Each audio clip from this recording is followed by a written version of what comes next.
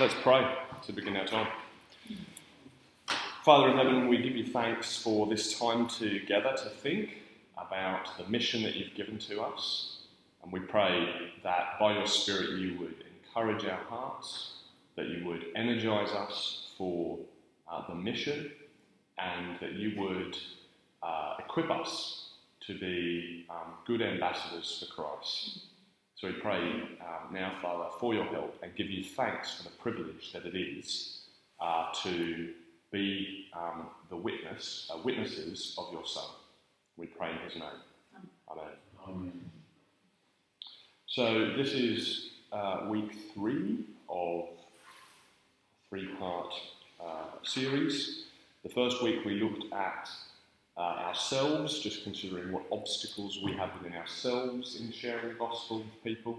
The second week we thought about a theology of evangelism.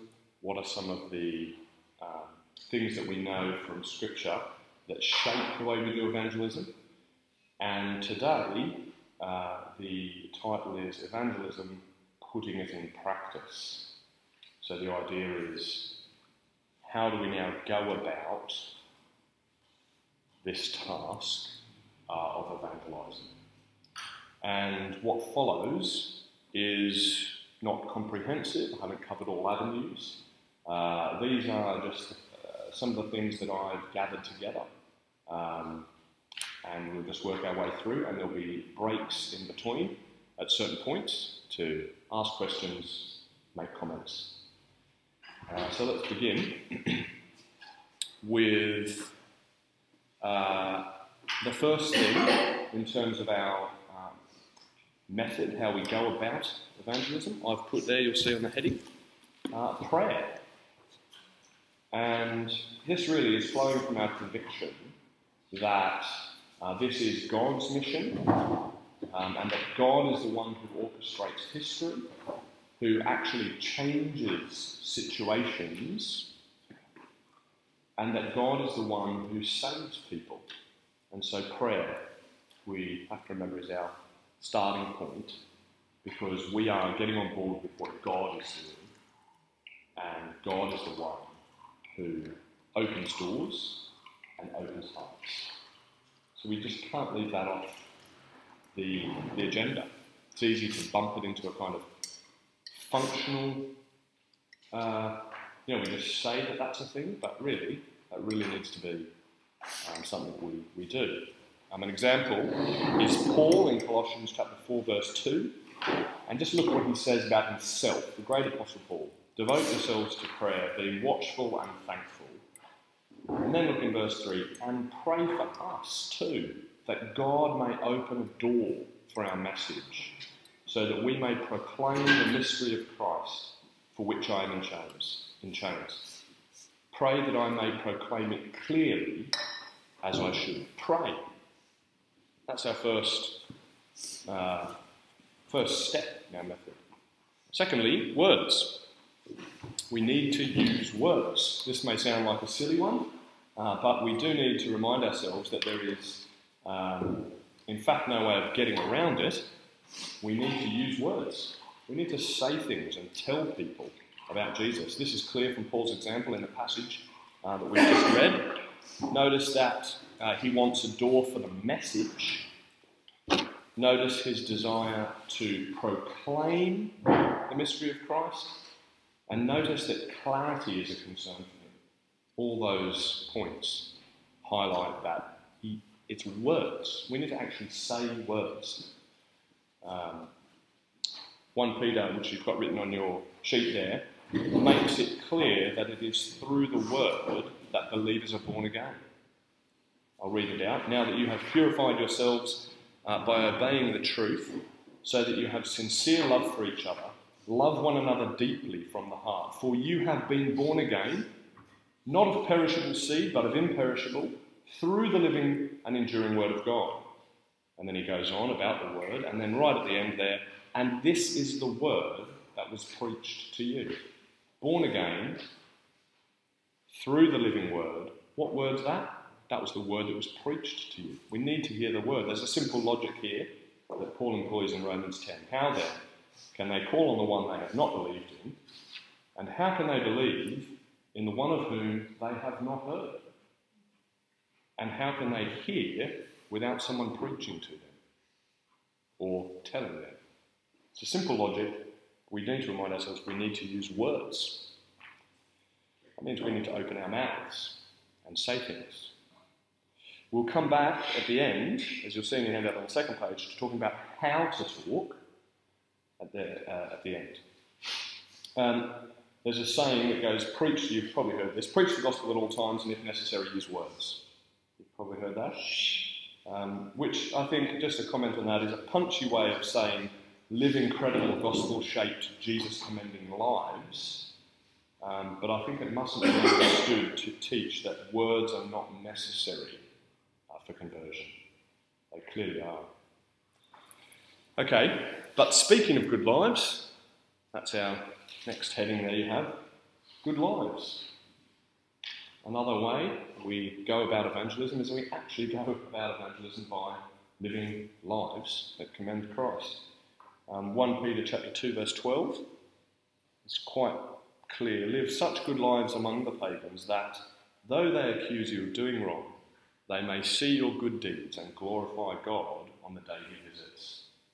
Presumably glorifying him because they've been converted through your words, but words that come about by such good lives. And this is a theme in 1 Peter really. I don't know if you've got 1 Peter 3:1 there as well. But you see it in different areas in 1 Peter. Wives, in the same way, submit yourselves to your own husbands, so that, if any of them do not believe the word, they may be won over without words by the behaviour of their wives. And likewise, in that famous verse in 1 Peter 3:15, but in your hearts revere Christ as Lord. Always be prepared to give an answer to everyone who asks you to give the reason for the hope that you have. And just there, that, what kind of lives would we be living such that people would be asking us about the hope that we have? And then he says, but do this with gentleness and respect. And that's quite handy actually, because those little words at the end, with gentleness and respect, that's a nice little summary there where life and words come together. You see that? We've just done words and life, and now this is words and life. It's not one without the other. We might summarise it by saying words without life doesn't commend Christ, and life without words doesn't present Christ. And so we need both to go together. And Peter's point really here is picking up on Jesus' words, isn't it? In the same way, let your light shine before others, that they may see your good deeds and glorify your Father in heaven. Now, I'll just make two comments on lives before we pause for questions. And the first one is that with respect to living these good lives, I don't think that this is necessarily things like soup kitchens. I think what he means is always live good lives. This is that at the whole of our lives, whether we are engaged in formalised charity work or not, and I think that this is where the emphasis lies really in Scripture actually. Peter and Paul both pick up on how we live in the workplace, talking about slaves and masters. They both speak about our public life in the sense of our relationship to authorities, and they both focus on homes as places where godliness is displayed. This is not to rule out other ways of letting our light shine. It's just to try to emphasise, put the emphasis where the Scripture puts the emphasis. And I actually think that this is powerful, viewing it this way, because I think we have many contexts in which we already exist, in which we can live exemplary and Christ-commending lives. It might be the jokes. I mean, I remember what it's like in the workplace. It might be the jokes, and you're different. It might be the gossip, and you're different. It might be integrity. The number of times where I've found myself where there's just that subtle pressure to cut a corner, and you think, that's actually cutting a corner, isn't it? That's not integrous. There's not a truthfulness about that. And it's surprising how powerful those little moments of saying, I'm actually not going to cut that corner. It's actually surprising how powerful those moments are. And it might be in our finances. So they're just a few ways where there's daily opportunity in the context that we live to live such good lives. Just our daily love and care of people around us in non-formalised contexts. Essentially getting in people's lives and loving and serving them well. I just think there's plenty of opportunity for that. And secondly, with respect to this living good lives, there is a lot of the commands in Scripture are for us to love one another. It's within the church, the love that we have for one another. I've heard many stories of people being struck by the love that they've experienced amongst people in the church. And one of the beauties of the love in the church is the diverse love, the diversity of the love that can be seen in the church. And you surely know the words in John 13 where he says, "A new command I give you, love one another." Jesus speaking to his disciples, "As I have loved you, so you must love one another. And by this, everyone will know that you are my disciples, if you love one another." So evangelism, there's strange ways of God as we actually love one another. And an important thing to note here is that highlighting this, helps to guard us against making people units. People are not just units that we love out there, and then once they get into the church, we kind of think, okay, job done, carry on loving the people out there, and stop loving the people once they're in. It kind of guards us against that, isn't it? Our goal is not just to win converts to add numbers, but to love people and bring them into the fold of God and into the family of God so that they will be our brothers and sisters. We have that end of, this is a new member in our family that we can continue to love and serve. So, I'll just press pause there and just have a little moment for questions or clarifications or comments if we like. And just for the guys that came in after I started, it's been recorded, so that's just to be aware of. That's the case. Yeah. The point about our lives, it is possible, isn't it, to get hung up and think, well, I'm not, if my example was better and this sort of thing, and you realise after a while we can't ever be completely perfect. And I also wonder whether it's helping us think the idea of doing things for example's sake. If you're not careful, you're not being a bit of a hypocrite. Just I'm doing this because I want X, Y, or Z from you. But I wonder if it's, to what extent is it better just to say, just live normal Christian life, don't worry about it too much, and actually for evangelism, you know what I'm trying to say, don't worry too much about trying to live the right life. I think it's obviously got to get a mention because it does in the Bible that your life will have an impact, but there can be a concern of just trying to be good enough in order that they can make the gospel more attractive. We hopefully should be doing it anyway for our love of Jesus, full stop. Yeah, kind of like an impossible benchmark of being able to commend Christ, have to live such a life that will never quite possibly attain it. You might feel you have to wait until you've got to a certain before you can say something. Which that's not like it is. You might feel that way, that I've not been good enough, so I can't share the gospel.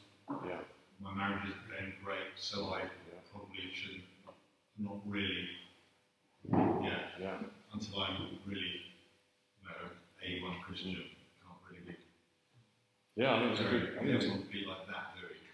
No, I think it's a good point to bring up, and I I think two things come to mind. One is simply that I think with any of the commands and script exhortations, however we phrase it, there's always a danger of making that exhortation, turning it into something that we now never attain. So I think the solution can't be just to park the exhortation as a way forward. And because Peter is trying to, in that letter, encourage and spur the Christians on to live godly lives, and I think he does have that view in his mind that actually as you live these lives, you do commend Christ. So that's the first thing. And the second would be that it's the, I can't remember where it is in Corinthians, but we've had it recently about, we have this treasure in jars of clay, perhaps comes to mind. And so I guess in that sense that our witness is perhaps on the one, it's two things, isn't it? Some people say the church is not a museum for saints, but it's a hospital for sinners. You've heard that before. I kind of like to think yes and no, and somehow we are both. What I mean by that is we are encouraged to have such good lives that people will see, wow, Christians are genuinely different. I think that we should try to hold on to that. We do live transformed lives. Broadly speaking, there's many kind of caveats that we can put in there. But broadly speaking, but at the same time, we also are people who are aware of our brokenness, aware of our sin, and can use that as well to say it's actually not about me, and use that perhaps to point to Christ. That's, I suppose, I'd say that. Anything come back on that one? Any others? Just what I mean, the hope that you have is a hope of liberation from continuing to be a sinner. And so there's the good deeds that God works in us and through us, which we do, are they don't overcome the reality of us being a sinner. Well, one thing which I do think about in the let your light and then see your good deeds is the kind of long-term planning for good deeds. So that's one example in our church is the schoolhouse. So how we to let the light shine? It's going to be some way of it being visible. And one of the things I'm puzzled about is how in any kind of work, paid work, unpaid work, or day life, you can kind of plan for the light to shine. So the kind of getting on living life is one thing, but there might be things you can put into your planning, like weeks, months, years, which enable things to be more visible. So we want to be just sort of inactively waiting and do something more deliberate. That will look different for different people, different vocations. How do people have a sense of what we have like? I think with the let your light shine, I was thinking about that and about how, sometimes it's about, sometimes it's sort of about like actively doing good deeds, and sometimes it's about not hiding what you like or what you believe. I know I can sometimes do that when I kind of want to say something because, there's just, especially about loads of gossip going on, and I just sort of think, oh, I'm just going to not join in. Whereas actually sometimes kind of letting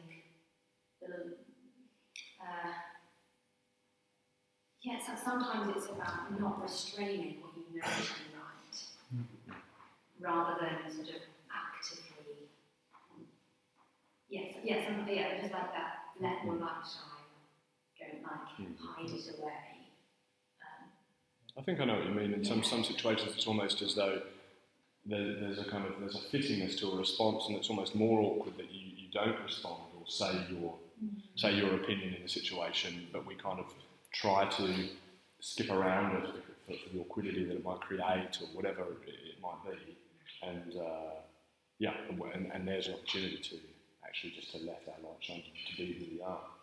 So Jesus talks about deliberately building a city on a hill, as it were. The city is built on an ant, not hiding under a bushel. Yeah, and just building on that intentionality, I think we'll at the back half we'll talk a bit about intentionality, but we'll pick it up now while we're there. Is in something that struck me in studying 2 Peter is that in many ways we're already doing things like that. So we're quite intentional with things that we love, and we're quite intentional in many ways in our lives. And so it's a kind of intentionality, as it were, is not a naughty word. It's what we do in many contexts already. Let's press on for time-wise. So this little next section is now thinking about how to kind of, again, method. I'll just riff on this for a little bit, and then we'll pause for questions again. I've got here event evangelism versus personal evangelism. And I'm just picking up 2 kind of methods that I've heard along the way. Event evangelism, I'm summarising this essentially, put on an event and invite people to it, and it's a kind of somebody else does the talking type evangelism. And personal evangelism is a kind of, you do the talking. And so I suppose, in my experience, people have emphasised one or the other. Some churches will put on lots of events, and they'll encourage people, bring your friends along, get a good speaker, do a good talk, have a kind of plan to how to follow it up, etc. And then others you might hear, they want to say, hold on a second, aren't the leaders supposed to equip the saints for the work of the ministry? And actually, we can all be disciple makers. I think where I seem to arrive now, I think, is just to say yes. I think they're both good. And I think probably being aware of the risks on either side are helpful.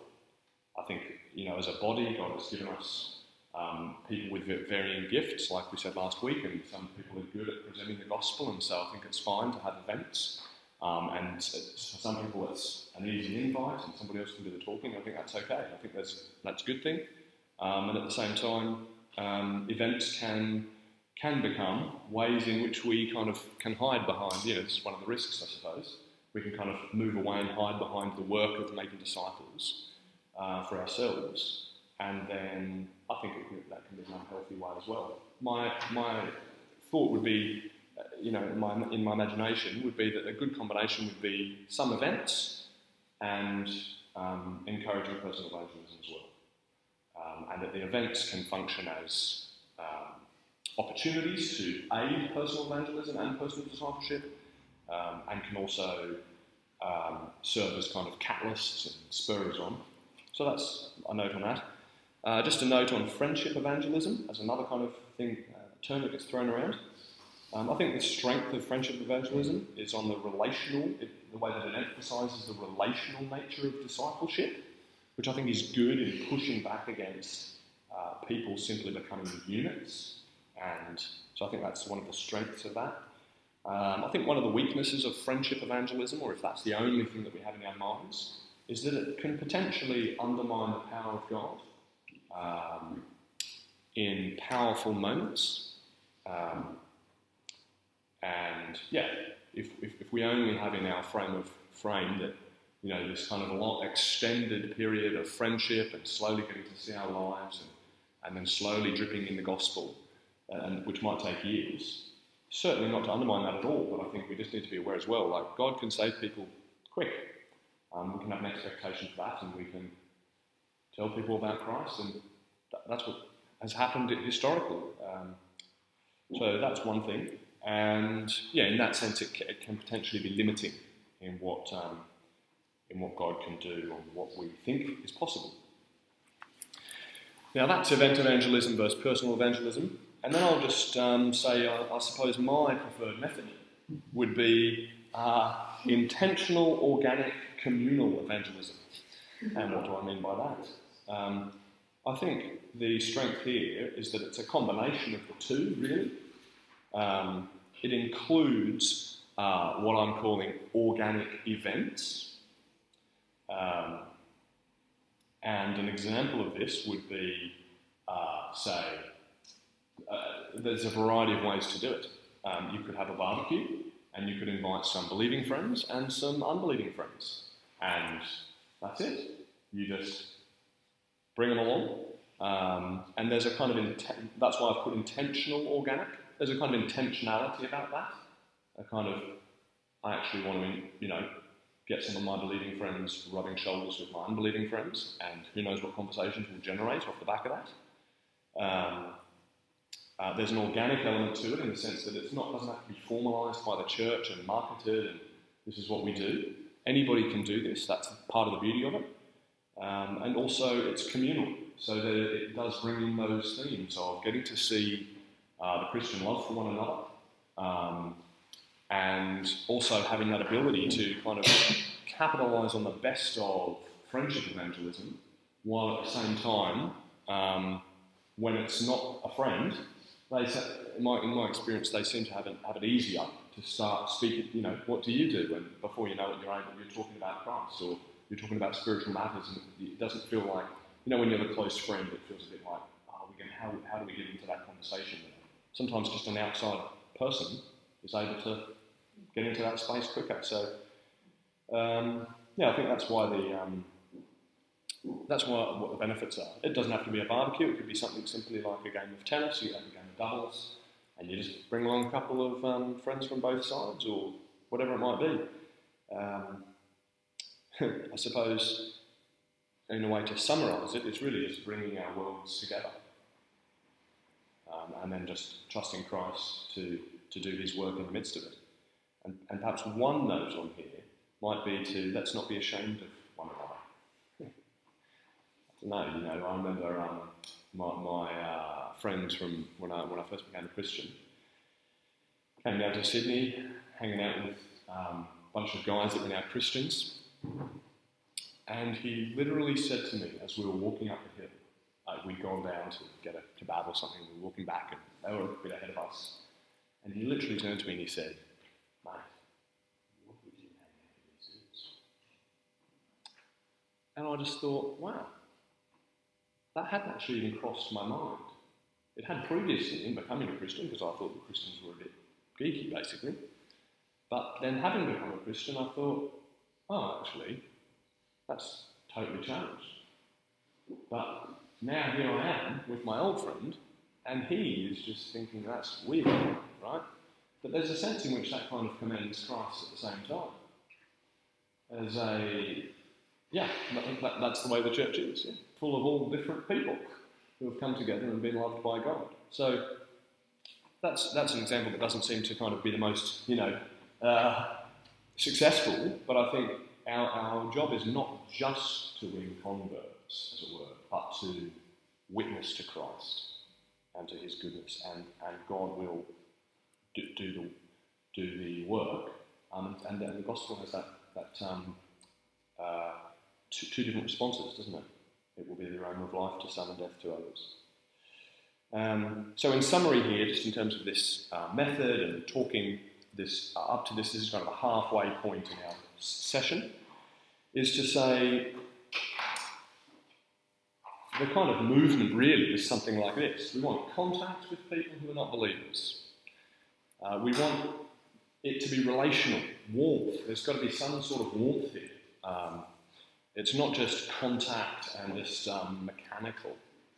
It's contact, it's warmth, relationship, and it's words and lives. And there's a kind of simple, I think, thing that's happening there. We're just getting connected to people intentionally, with warmth, and then we are speaking and living in a way that commends Christ. So that's a summary there. Any questions or comments?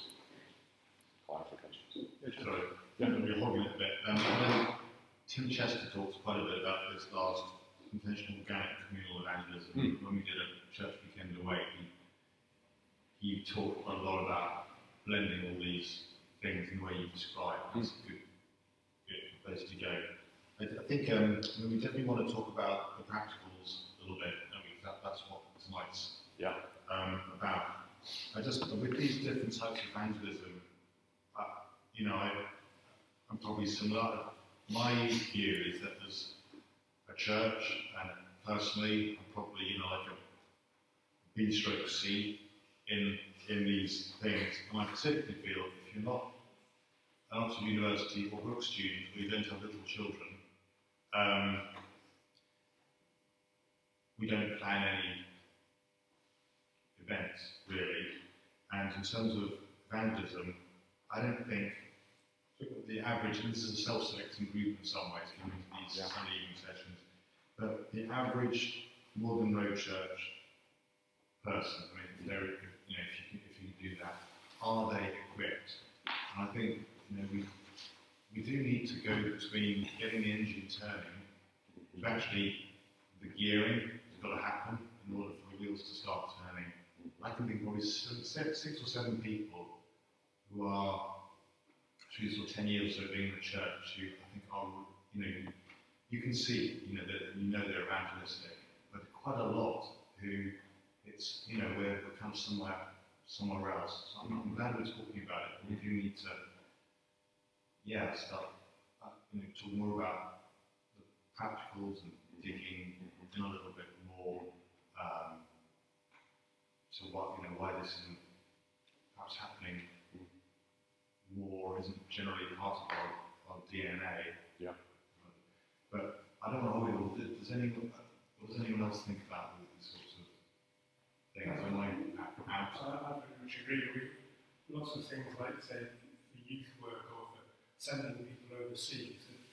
We have a strategy, a plan, we have a group who encourage people to pray and to plan what's going to happen, what's going to be taught. But this whole area that you described, it would be good if we could have like a strategy or an agreement to make sure that the things like you're doing now for us, that something like this happens once a year or something, so that other people get excited about the reason and are clear about it. So some sort of training strategy or a group that can set up events or to help support people who need resources on their own, to get people together with friends who have similar interests that they can invite. So some form of strategy would be good.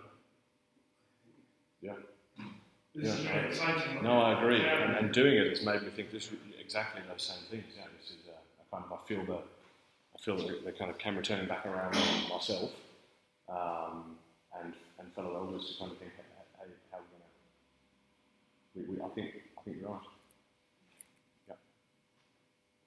And hopefully this is a tiny little step forward and,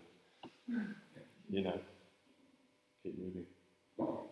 Shall we try and do this second half then and think about some of these practicalities? Okay, what I'll do is I'll move quite quickly and then I might pause halfway and then, and then run at the end. Basically, lots of bullet points here, not enough time to go through everything.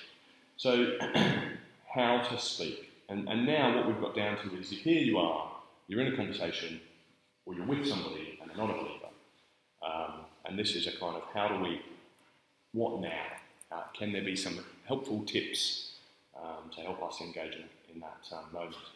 I've read 2 books. I didn't bring them, I'm so sorry. One of them is called Questioning Evangelism, and funny enough, he thought that questioning was a great method. And the other one was called Tactics by a guy named Greg Koukl. And it turns out that the book really is about questions and how to use questions well. So what I've got here is, in a conversation, asking questions. This is a summary, and I highly recommend reading the book by Greg and Randy Newman. They're great books. Ask questions. And the big idea being clarity. Questions are great because in that moment, if you're feeling a little bit unsettled, questions buy you time. Questions help to clarify what another person is actually saying, particularly if they're making a challenge to the faith. or particularly if you've been asked something and you're not quite sure what they're getting at, if they're sneaking in an objection or sneaking in a shot at you or something. And so what he's got them here, Columbo, he calls them. Columbo 1 is essentially questions aimed at clarifying what is the person saying. If you're in a kind of a discussion or argument, precisely what are they saying? And this just, it relieves the burden from you. You can do it in a loving way, and actually it just causes things to come to the surface and will help you to respond better. The second Columbo tactic is why, and that really is kind of people, if you're engaged in a conversation and it turns into a bit of a discussion, a bit of an argument, the why question is then not just allowing people to state their beliefs, as it were, and just leave it there, but then push the ball back into their court again and ask them why. And again, that doesn't have to be in a nasty way. He in fact comments, as soon as if it turns that way, you lose. It's got a point here at the bottom where it says, if anyone is angry, you lose. If you get angry, you lose. If they get angry, you lose. And what he means by that is... that's why you're intention, that's not your aim. Yeah, so I guess what he's saying is once you've got angry, you've kind of you've got yourself fretted up, and he's saying at that point it doesn't seem as though you're quite solid and comfortable in the truth. And if he gets angry, at that point it might be the case that now's the time to press pause. These are some method questions, and anyway, that's what he suggests, and I think there's a fair bit of wisdom in that. But the question here, the second one, was why. Asking people to give reasons for what they state. And he suggests that a lot of time people don't actually have reasons for what they state. They're just repeating what other people have stated. And also that by asking for reasons helps to flush out their thinking, etc. So that's questions. And then finally, this third one, Columbo 3, is that once you've done Columbo 1 and 2, questions can be great ways to steer the conversation. So the point there is just questions. Randy Newman would say that's following the Master, our Lord Jesus. He asked questions. So questions are a good way to get the heat off you if you're feeling that way, and bring some clarity to the conversation. Second point now I have is head and heart. Now, what am I doing? What am I saying there? Sometimes you're in a discussion with somebody about Jesus things, and I think that we should aim for both. We aim for intellectual defences and presentations of the gospel, because, based on our session on theology last week, I've got Fleming not completely broken down. It's meant to say the image of God is not completely destroyed. The effects of sin is not such that people's minds don't function anymore. So we can aim for the head, using reason, reasonable arguments, reasonable intellectual defences is good and fine. Likewise, I think, however, we should also aim for the heart in our presentations of the gospel. We should aim for longings that people have. We should give emotionally satisfying presentations, and that's rooted in our theology that people don't just think with their heads, they think with their hearts as well. Final point here is sensitivity on this front. So on the one hand, we could, you can kind of, this is how it cashes out. You can get all hung up and you're way down in here in super technical debate, right? Trying to argue for Christ and present Christ to someone. And somebody else comes along and says, oh mate, you need to go for the heart. Because what's happened is it's not an intellectual thing that is stopping them.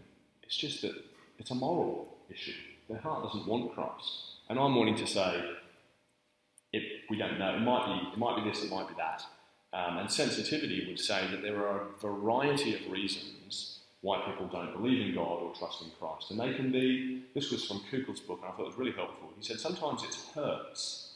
And so actually, it's not an intellectual thing, but it's a previous hurt that is providing a stumbling block for them. So having sensitivity and working out, where is your objection lying?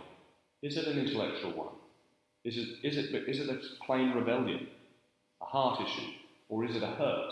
Or is it that there's an emotional challenge for you because you've got loved ones who have passed away and actually you're aware that this would be very painful for you? And that gives us a certain sensitivity as we talk to people and helps us to navigate, where should I aim to target here? I may just be flogging a dead horse by trying to argue at this intellectual reasons for God when there's something that's stopping them. That's head and heart. I've got here defeat, defend, present in different kind of apologetic discussions or whatever. Defeat means, I've got here Kukul, I don't know if you've got this written down, use questions to punch or to unpick worldviews. Have you got that written anything? Yeah. So defeat there is, what you can do is, because other views of the world are inconsistent, they are wrong, they'll have problems with them, you can slowly start to, through questions, shed light, unpick, and essentially pull the world out from underneath people, right? That's defeating. And there's a helpfulness about that. We can unsettle people, and Kukul calls it putting a stone in people's shoe. It's that irritating thing where actually, my worldview doesn't stack up, it's unlivable, or whatever else it might be. That's defeat. That's going on the offence, as it were. There's also defending, which is being able to give to show the reasonable nature of the faith, to be able to show that there are good reasons to believe in Jesus, there are good reasons to believe in the resurrection, there are good reasons to think that, good emotional reasons to think that that forgiveness of sins is what we need, etc. So there's defeat and defend, they're kind of the positive and the negative. But I'd like to add present. And what I mean by that is, if you just defeat, you leave a vacuum. And that can, I remember listening to talk, and somebody said, don't just defeat and walk away. That's not actually very loving. If you defeat, as it were, if you pull the rug out from somebody, put the right thing back in place. That is the loving thing to do. And so we present. And the reason we need to present and not just defeat and defend is because if we defend, we're just on the back foot. It's just a defence of what is, and we haven't put forward to them, actually, here is Christ, here is the good news about Jesus, and it's for you, and this is how you respond. So defeat, defend, but don't forget to present. And that's rooted in our theology of the Word, that people are born again by the Word. Next point I have here is leverage the real world. I think this one's great. Okay, have you got that written down? Yeah, you do. Jesus has the best answers to life's real questions, and I really think we really should leverage this. People live in the real world, and you just can't get around that. You can stick your head in the sand all you like and pretend like things don't matter, or like you've risen above it, or like your religion's working. But the reality is, that is just hard work. They are kicking against the grain. Right? And here's just a few examples. Leverage guilt and shame. Just leverage it. It will be a reality for so many people, and forgiveness is beautiful to hear where there's guilt and shame. Leverage people's longings. People will be deeply dissatisfied because we were made for God. Leverage their longings and present Christ as better. People will be fearing death and will be concerned about eternity. You can't get away from that. That is the world we live in. Death is a very sad thing. Leverage that and present the resurrection hope. Justice. People can't get around the fact that they long for justice. Leverage a final judgment when justice will be done. People are glory-seeking. That is just how we are. We are glory-seeking for ourselves, and we are made to worship. Leverage that and aim for our human pride. And just all you do is bring these things up, and people start to trigger. Something goes, because it's experience. This is human. And we're made to worship. Present God as the place where we are, where that glory, that worship is meant to go. Rest. Again, You understand the point here. So I won't do the others, but you can see the point. I'll do desire for love, actually, because isn't that just one that, who doesn't desire to be loved? Everybody wants to be loved and accepted. We're built for that. Present God's love to people.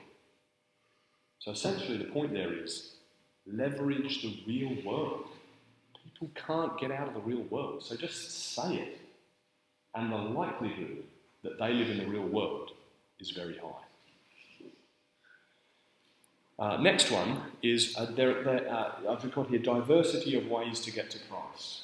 And that's just to say, I think we don't have to feel as though there's a kind of one track that we have to get through to present Christ. There are many, many different tracks, many different images of the way to speak about what God has done for us in Christ. And the more we grow in understanding the gospel, the more we can use those diversity of ways. The big point here being twofold. And this is kind of like almost a big point almost sums up everything I've said in some ways, is we are trying to connect the gospel to the person's life. I think that's much better than just kind of shoehorning in some formula that we think we need to go through. Trying to connect the gospel as best you can to that person's life based on what you know in the conversation that you're having. Obviously, we can get hung up on that. We can feel as though we're never able to do it. Trust in God. Do your best. And then the other is that we're removing obstacles to unbelief. Those two kind of things, I think, capture quite a lot. If you remove obstacles to unbelief, that's defending the faith and pulling the rug out, and then we're connecting the gospel to people's lives. That says a lot. I'm actually just going to power through and then we're going to end with questions. What I've got here is Jesus is better versus Jesus is necessary. I think we need to do both. The Jesus is better gospel is sex, drugs, rock and roll are letting you down. Jesus doesn't let you down. Jesus is necessary gospel is the fire and brimstone, repent or burn. And I think that it's a warning and a wooing. And I think that both of them can be employed. And we don't have to go for just one or the other. There are two ways. I don't think it's necessarily a problem to put the Jesus is necessary presentation of the gospel. I've got here aim at core issues. That's essentially just an effort to try and say stick around to the cross if you can, and the resurrection, and right at the core of what God has done for us in Christ. Rabbit trails can take you off on places that just can be difficult to get back from. They can be helpful, but when you're way off down somewhere about some obscure text in the Old Testament, maybe, I don't know, that's just a thing. Have a follow-on plan is another good thing that I read. What might be the next step? What might you be able to do next? Where might you be able to point them to a resource or something like this? I think I've got here persuade and appeal. Now that there is just to say, I think that it's okay to aim at persuading people. We persuade people in other contexts about things that we love. Paul tried to persuade people. Jesus, it seems to me, tried to persuade people. And so persuading people I don't think is a bad thing, provided we're persuading them in the right way. And at the same time, I've got there appeal. And what I mean by appeal is there's a sense of urgency I think is okay. Again, I think in all things we want to have a manner about us that commends Christ. But I think it's fine and perhaps even good to appeal to people. People really need Christ. It's not an offer, as it were, or a nice suggestion. People really need Jesus. Jesus really is better. Next one here is nudging forward. That's just to kind of say, on the whole journey, people's faith, sometimes our interactions will just be that nudge forward. And having that intentionality to know, how can I nudge this person forward? Kugel's thing was just to put a stone under their shoe. I like to think, of a more positive side of it as well. Both put a stone under their shoe, but also perhaps, show them let the fragrance come wafting by them a bit. So they go, actually, what was that? That was a bit, that was a bit nice and start to follow the trail. So, but nudging forward, I think, is a helpful thing for us to think about. We don't have to feel like we have to seal the deal in the moment right there. If we're moving forward, that's a good thing. We've already spoken about winning the person versus winning the argument, and intentionality. And then my final point there, be yourself. I think this is possibly my favourite. Love Jesus, and in some ways be yourself. Something is better than nothing, probably. I just think, God is gracious, God is good. We're not justified by our how good or bad we are at evangelism. And I think if we have our hearts in the right place, and we long for people to be saved, and we give it a go, and we just be honest and be ourselves, but we are seeking Jesus, then I think it's probably better to do something than to do nothing. My points there at the bottom just were, I forgot to bring the resources, but that's just a comment about it's helpful to have some resources, and growth and practice is just to say, in Kugel's book, he encourages growth in knowledge, and I hadn't really thought about that myself, but I thought, actually, that is a good thing to do. Grow, if what's holding you back from speaking to people is that you just feel like you'll get overwhelmed, or you might just feel, oh no, what if they bring up this and I wouldn't know what to do? Why not educate yourself? Why not go and find out an answer for a particular topic? The truth can stand. It's going to be okay. The truth will keep being the truth, and the more you find out, I'm convinced, the more convinced you'll be. It only gets good. So, and that was just that's a good idea. Grow in knowing your Bible better. That will help. Grow in knowing the gospel better. That will help as you try to present the gospel in a diversity of ways. And grow in your knowledge of these apologetic questions that come up. And even reading something like Kugel's book, just you grow in, oh right, yeah, okay, this is some arguments that people use, and he really meant much of it was about how logic works, and it was quite helpful, just a really good book to read. So, yeah, grow. And that's a practical thing to put it into motion. So that comes to the end of my notes, but let's have another open up the floor again. Any other questions or comments off the back of that? We've got 5 minutes left. It's up to you. No worries. See you, Josh. Shall I just say a prayer then, and then I guess what I want to do is I wanted to finish formally on the hour, just so that people can go if they want, and I'm very happy just to chill and chat. Should we do that?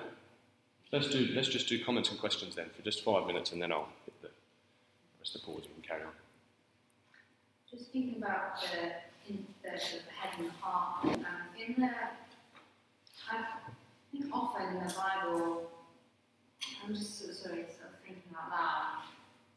Like rarely, I don't know if it ever says, and then they were intellectually convinced. Like you made this point last time, like then they were cut to the heart. And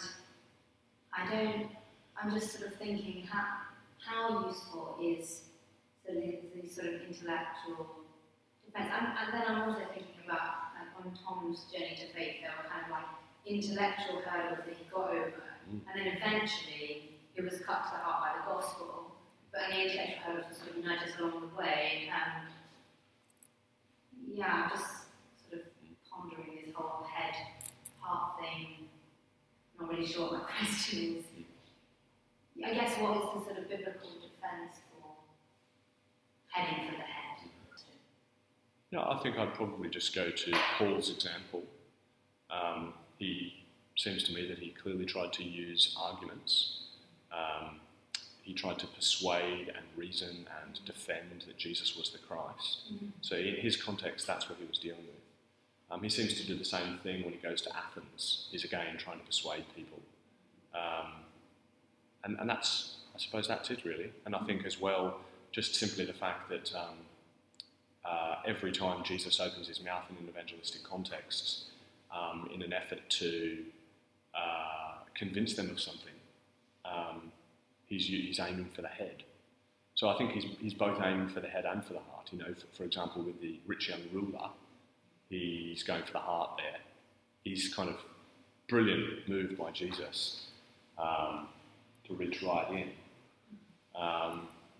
But at the same time, he even says at one point in John, if you don't believe by my words, at least believe by the miracles. At least believe by my works, he says.